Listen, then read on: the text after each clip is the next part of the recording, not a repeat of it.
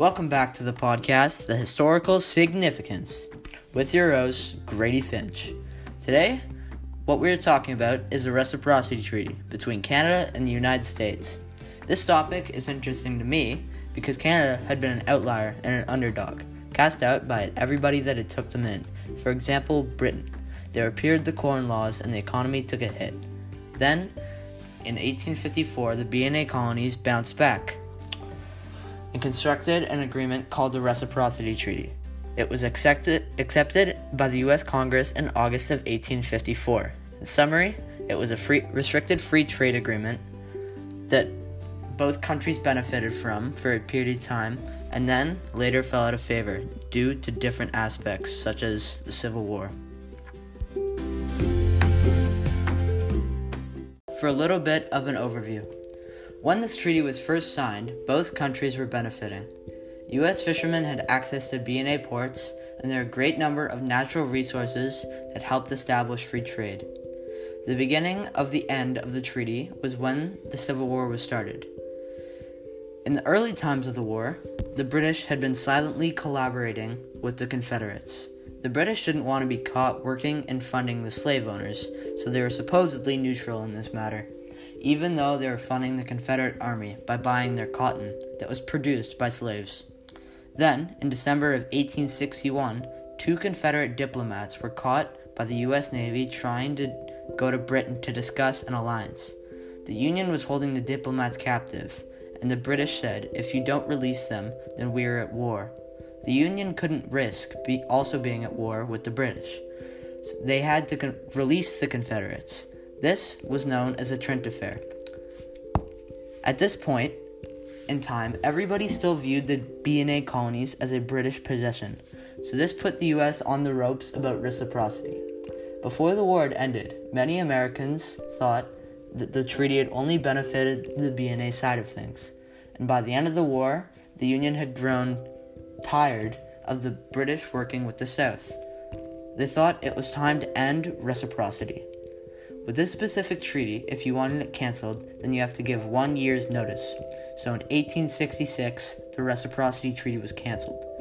Now, to introduce my inquiry question, how did the cancellation of Reciprocity Treaty lead to Confederation in Canada?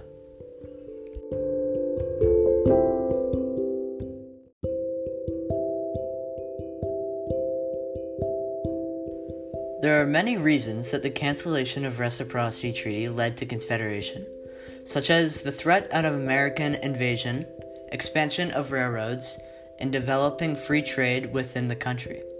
Now, I will explain all of these at a greater length, as well as the historical significance of the matter. Canceling reciprocity also meant that the BNA colonies no longer had protection from an American invasion. The citizens of the BNA colonies felt vulnerable, and their militaries, separated, were extremely weak by themselves.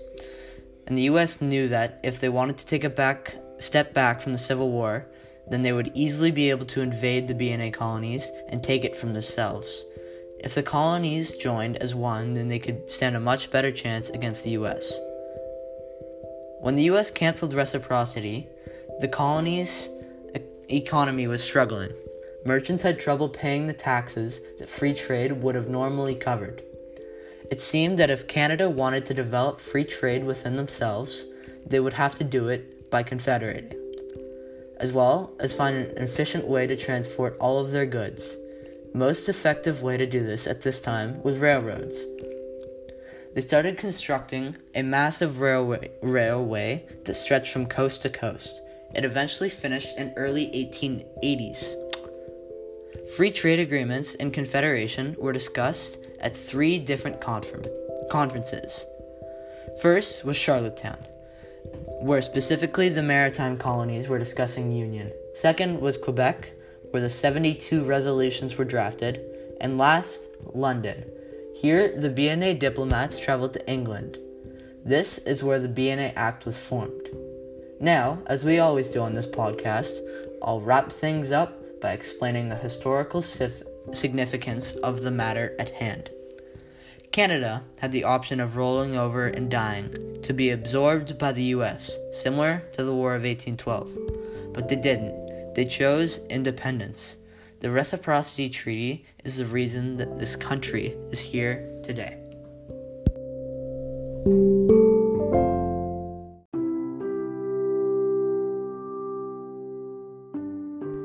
In summary, the Reciprocity Treaty was a free trade agreement between the U.S. and Canada. It was active between 1854 and 1866. It was canceled by the U.S., and ultimately it played a massive role in Confederation of Canada. Three main roles that were played were the three conferences, Manifest Destiny, and the American Civil War. The diplomats of the BNA colonies took it upon themselves to create a free trade agreement in their own country. That is why Canada is here today.